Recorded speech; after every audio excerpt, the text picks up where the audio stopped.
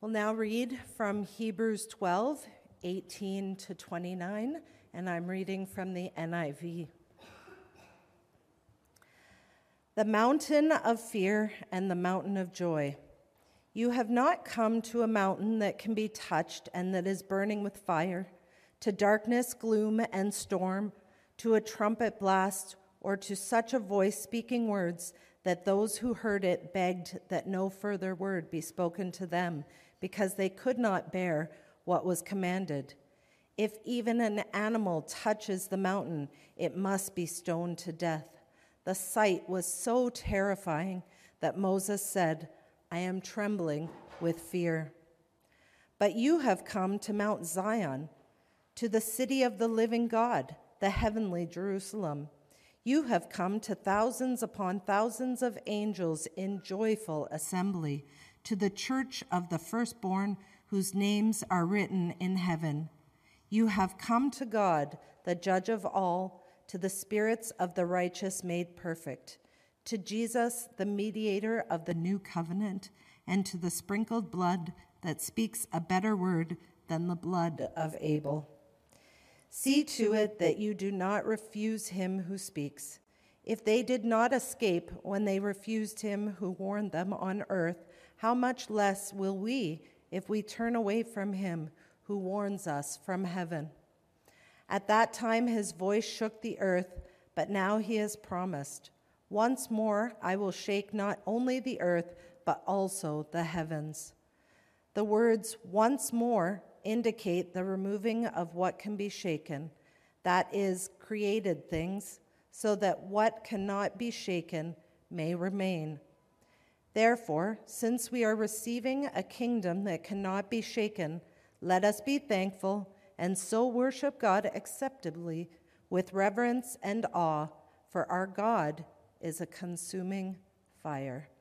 May God bless the reading of his word. Well, thanks again for being with us this day. It is a good time to be a Toronto sports fan. I like the Blue Jays. This could be a good year. They got pitching, got hitting. Steve, you know about all these sorts of things. Pretty good team. And the Leafs, all right. You know, I used to be an amazing Leafs fan, okay? I remember when we won the Cup a few times. I was like, 12 or 13, something like that, I don't know. Long time ago. And then with the Leafs, of course, they haven't done very well for many, many years, so I just sort of slipped away. Met some friends I used to sing with recently, and one person said, "Are you still a hockey fan?" I said, "Not really." But if the Leafs keep going, I'm gonna watch the finals, Steve. We'll watch the finals. The Raptors are, kind of middle of the road, but they'll be there. Give them a bit more time. I'm rooting for Becky Hammon as the new coach. You know, Becky Hammon is a very strong Christian, a wonderful Christian. She was an assistant coach in San Antonio for a while, and a number of years actually, and then now she's coaching in the women's NBA in Las Vegas, but they're maybe going after her. So wouldn't that be cool to have a strong Christian leading the Raptors? And she's not shy about her faith. She puts it right out there. In fact, she says, I have two worlds. I have basketball and I have my faith. But I try to integrate them as much as possible. So that's my reality, faith and basketball. So I think that's kind of cool. New York Times did the New Yorker did a major article on her a couple of years ago. So today we're looking at what about worship? So we've looked at Easter, right? So Easter is the major time in the liturgical calendar. And the Easter season actually goes for 7 weeks right up to Pentecost. So we're still in the Easter season liturgically. And so what we've been asking over these last few weeks is what is the what if? What does it mean for us then? If Christ has been raised, he is broken through the death barrier, and we will follow him, then what does that really mean in our day-to-day? So that's what we're talking about, trailblazing. because Christ is the trailblazer. He is the pioneer of our faith, and we are following him. Those are the kind of images that Hebrews uses. And I'm suggesting that maybe Hebrews was written by Priscilla. So you can think about that. I like this also. Robert Frost, The Road Not Taken, one of the great American poets. Beth knows Frost very well. Two roads. This is part of his famous poem, The Road Not Taken. Two roads diverged in a wood, and I took the one less traveled by. And that has made all the difference.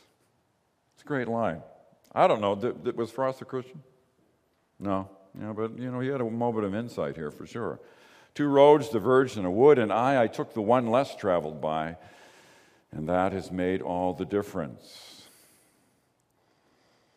So Hebrews 12, as we are looking through here, we're going to see a contrast of two roads or two mountains. And the two ways are the way of distance, separation, exclusion, meaning that we choose distance from God. We choose to be independent. We choose to go our way. We choose to say, my kingdom, not your kingdom. The other way is the way of closeness, the way of intimacy, the way of inclusion. So we'll see this in a moment, but I think these two paths are very real for all of us. And not just at the beginning, all the way through our lives. Because we may be on the way of closeness, but at times we are very much tempted by the way of distance. Challenging things can come up in our lives, and we say, where are you, God? Where are you, God? And we kind of start moving the other direction. We move away. He's not there with me when I need him. So we know theologically God is always with us, but we can at times feel the absence of God. He's there, we know, but we can feel he's absent. So these two paths are kind of there in the background as we go. The way of distance, separation, exclusion. The way of closeness, intimacy, inclusion. So let's look at some of that. We'll just read this verse to set up the mountain of Sinai. For they could not endure. This is looking back to Exodus 19 and 20, all right? The giving of the Ten Commandments, the birth of the nation of Israel. For they could not endure the order that was given. If even an animal touches the mountain, it shall be stoned to death. Indeed, so terrifying was the sight that Moses said, I tremble with fear. Interesting, we can't find that verse, I tremble with fear, anywhere in the Old Testament. But that was his feeling, this writer is saying. That Moses was filled with fear. Makes sense. I'm going up this mountain and it looks like it might be an active volcano and it's spewing fire and there's smoke and there's thunder and loud sounds. It would be scary to go up there. I'm sure he was trembling with fear. But the idea is that God is revealing himself in a very powerful way to the nation of Israel. This goes back 3,500 years, right? 2,000 years to Christ, 1,500 years before that to Moses. It's a long time ago. Israel's not even a nation yet. And God is speaking to them. So, the way of Sinai, Mount Sinai, the Old Covenant. And so the Old Covenant is characterized by distance. It's characterized by all kinds of rules. You know, Exodus 19 and 20, the Ten Commandments, but all the commandments beyond that. I have to keep all these rules. Otherwise, I'll sense distance. And so there's this sense of distance and separation. I remember when I was at Humber College in the music program, having coffee with a very, very fine piano. He's gone on to have a long career in jazz. He's a known name in the city of Toronto. And we were having coffee, and we were talking about faith. He was a Christian of another denomination that had lots of rules. I won't mention who it is, but that was it. And there was a big emphasis on 144,000 people who will be accepted at the end. You can maybe think about it from there. And he was saying to me, Alan, I don't think I can do it. It was a sad moment, really. I don't think I can do it because I'm not one of the 144,000. He's just a young guy, right? He's 20 years old, 21. What do we know about everything? We're just talking. I don't think I can do it. I know who I am. I'm not that group. And you know, at that point, he just basically gave up in terms of his faith. I can't do it. So, living by fear. It was fear. He couldn't keep all the commandments. That's what this gentleman's name was. Frank was his name. So Frank gave up.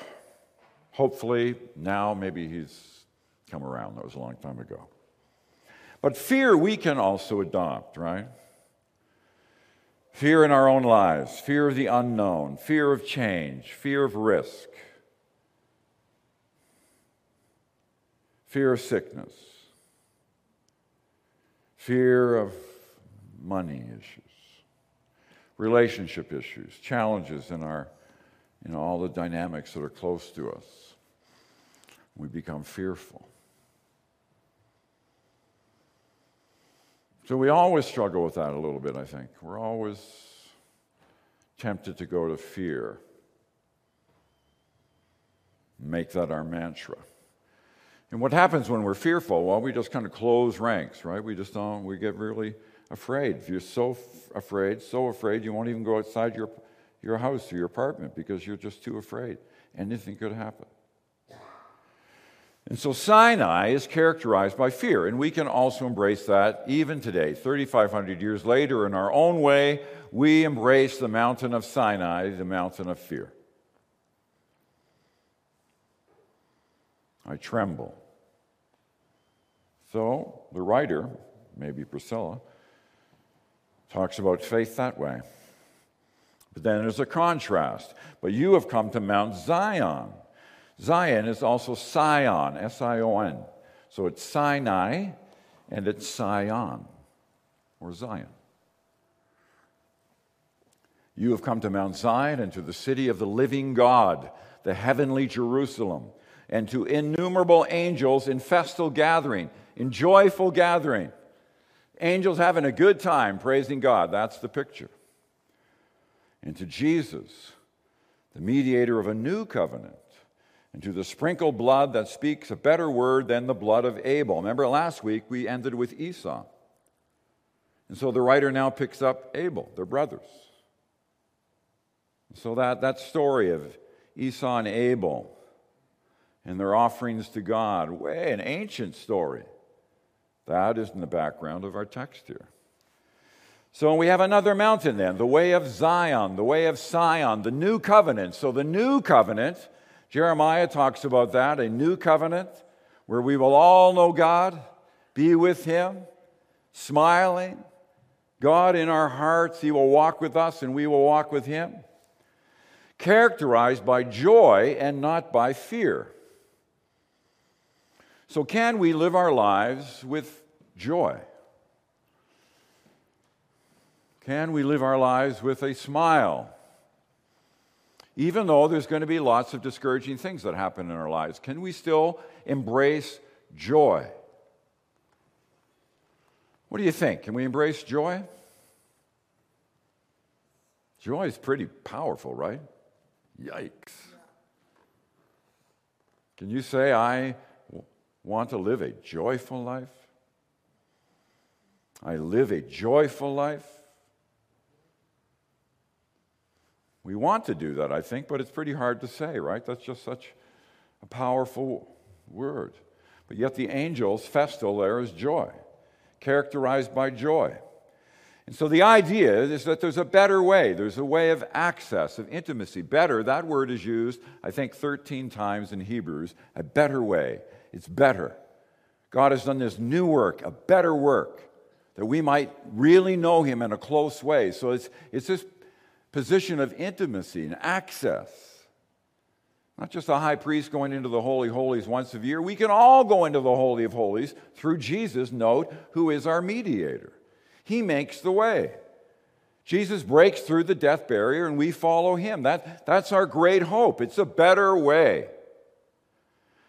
So can we live with that sense of a better way in our hearts? And can that lead us in the way of happiness and joy? We might not say joy, but happiness. We all want to be happy.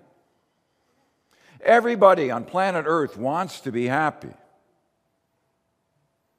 8 billion people now, I think, or 7, I don't know, I get lost, 7 or 8. It's a lot. And we all want to be happy. So can our faith, can Jesus, can the Spirit within us make us happy? The text is saying yes. So that's how the story is set up here.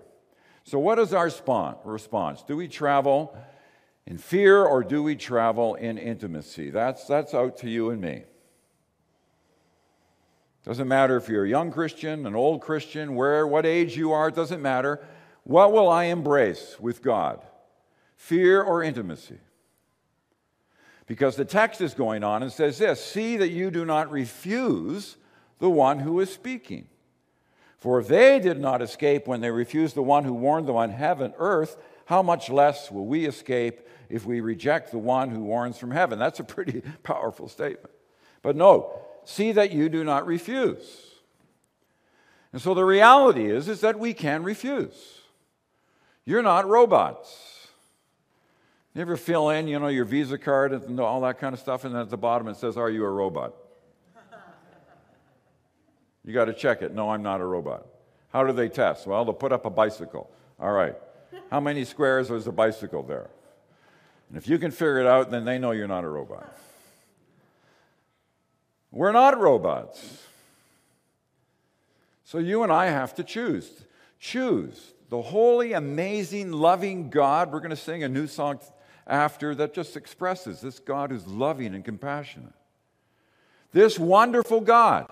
You and I have a chance to say yes to him. Or we can say no. And we can do that anytime during our lives.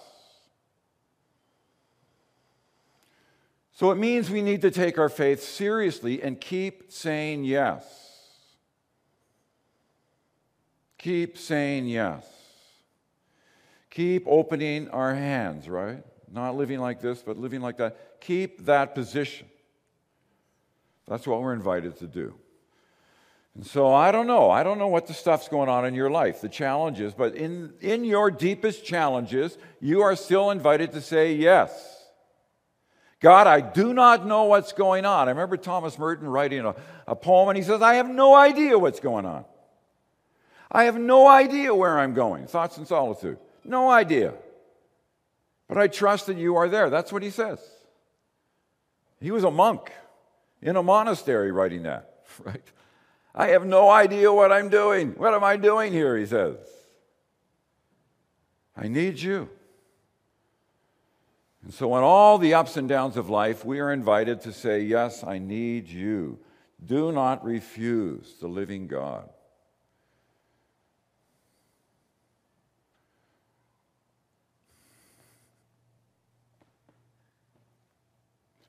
No refusing. No rejecting. No turning away. Other ways you can translate that. No turning away. No rejecting. Okay, so the story is set up that way. We can become like Esau. We are all potential Esau's who sell our whole spiritual destiny for what? A bowl of porridge. I sell it all, man.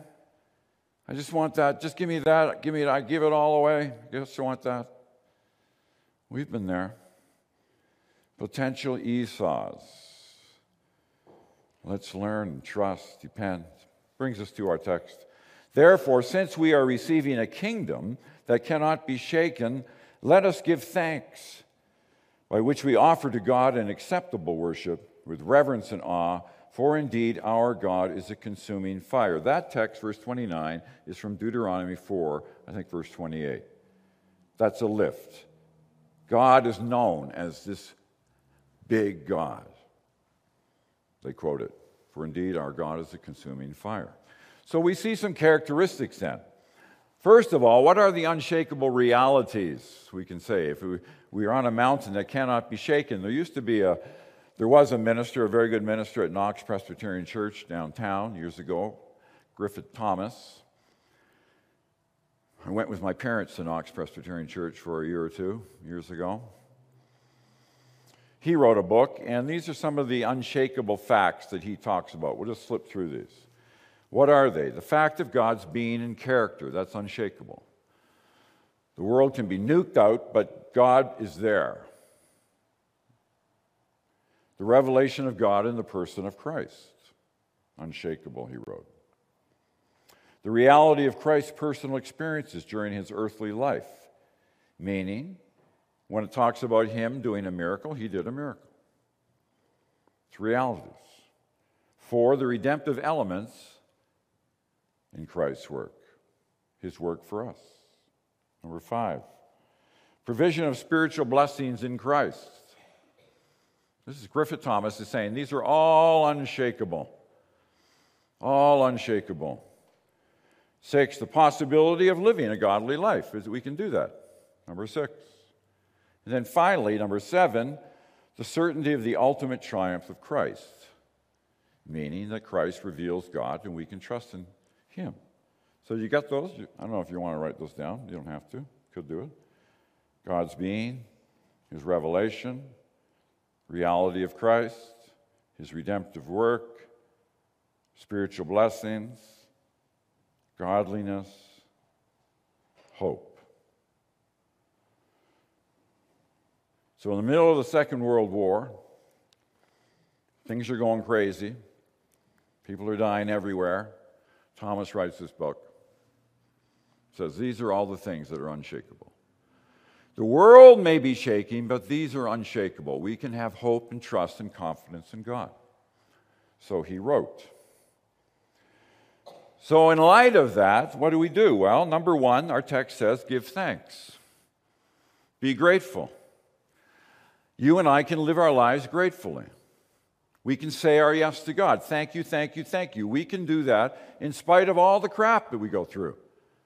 Grateful. Gratitude, the tenor of our lives.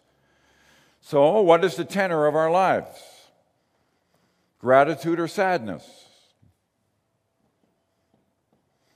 I remember having a friend, and the friend had a sister who was very sick. And because her sister was so very sick, my friend could not be happy. She would say, well, how can I be happy when my sister's not doing well? I can't do it. I can't be grateful. And so a choice for sadness. So can we be grateful when a relative is sick? We pray for that person, for sure. Pray for those things. But can I still have a heart that's open to God and say thank you? It's a choice. Can we be thankful? Can we be grateful in spite of it all? Priscilla says yes. Let us worship God, serve God. It's interesting. This is one of the big worship words. It's called latruo, and it means to serve. That's what it is, to serve. So to serve is worship. Will I serve God? And the image there is that we are all priests. Revelation. This is Jesus speaking. He made us to be a kingdom, speaking about us, priests serving his God and Father. John is talking about Christ. Christ made us to be a kingdom, priests serving his God and Father. To him be glory and dominion forever and ever. He made us to be priests. He made us to know him and to serve him. That's latruo. Latruo is worship. So when we serve God, in a sense, we are worshiping him. So will we embrace that? Will we serve him as priests? We think today of priests as being, special people. If you're a Catholic priest, you wear a collar. You set yourself off. True, good priests. And then we can think, well, ministers, maybe they're priests. But the text here is saying that we're all priests. 1 Peter 2:5, I think, says, well, you're a priesthood of believers. We're all priests. So will we embrace that? That I am a priest. How do you like my new suit? Come on, how do you like it? Why do I mention that? Well, the guy who owns the shop is a Christian, and he's a very vocal Christian. And he has praise music going on. And if you come in and you're sad, he just tries to make you happy. And he says, you know what? A lot of people refuse being happy and they leave. They don't want to be happy. You're too happy, man. And they leave. They won't buy a suit off the guy. That's kind of weird, eh? But that's true. You're too happy for me. I'll buy a suit down the street from the sad guy over there. That's better. I can just kind of empathize and be sad. We're all sad. He says, no, his name's Claudio. Claudio, no. I'm a Christian. I'm happy. I say that because he sees himself as a priest. Honestly, he does. He's a tailor, but in his business world, he sees himself, first of all, as a Christian. If you want to know where he is, I'll tell you later because he's great. And you go meet him. You hear the Christian music, smile, it's great. You can buy a tie for about $30. Why not? Go there and just for $30. Even though I don't wear a tie. Cheryl, you can buy something. But he sees himself as a priest. I like that. That's his real vocation. That's his true vocation. He makes his money selling stuff, making things. He's a true tailor. People get married, by the way. A lot of them, the whole men's group, get their clothes and suits made by him. He does it personally. He sees himself as a priest. What about us? Will I embrace my priesthood? Will you? Made us to be a kingdom of priests. And then thirdly, let us worship God with reverence and awe. Present tense, will we worship God? Now, what does that mean, reverence and awe? Well, interesting, in Hebrews 13, there's a description of worship. Therefore, through him, then, let us continually offer a sacrifice of praise to God. That is the fruit of lips that confess his name. We sing songs. We are confessing his name. Then, do not neglect to do good, a second part of worship, and to share what you have, for such sacrifices, note, are pleasing to God, or are delight God. God is delighted when we do that. When we praise him. Secondly, when we do good. And thirdly, when we share our resources. When God sees that, he smiles and he's delighted. That's what worship is. So the writer says. Worship in awe and reverence. Okay, what does that mean? Praise, do good, share. So all of those things we can do. We can praise, say our words. We can do good. And we can share our resources, even a little bit.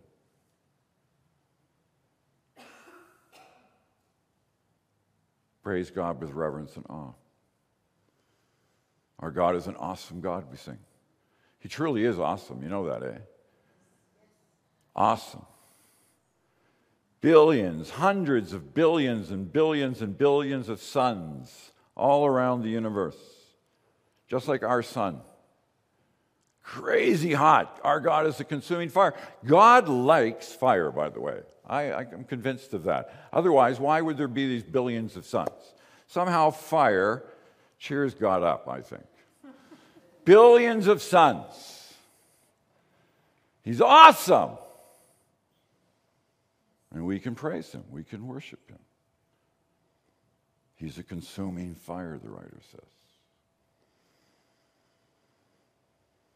So we come back to our verse as we end. What do we say? Well, 2 roads diverged in a wood, and I took the one less traveled by. And that has made all the difference.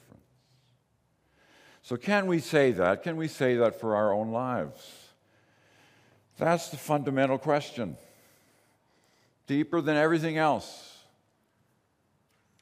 Say yes to Him. Live for Him. Once we do that, it will work out. It'll work out. The biggest question's worked out. May we say that in Christ's name, give our yes to Him. May we know His fire, His refining fire. Man, I need His refining fire. Paul says, 1 Corinthians, just burn all the dross away.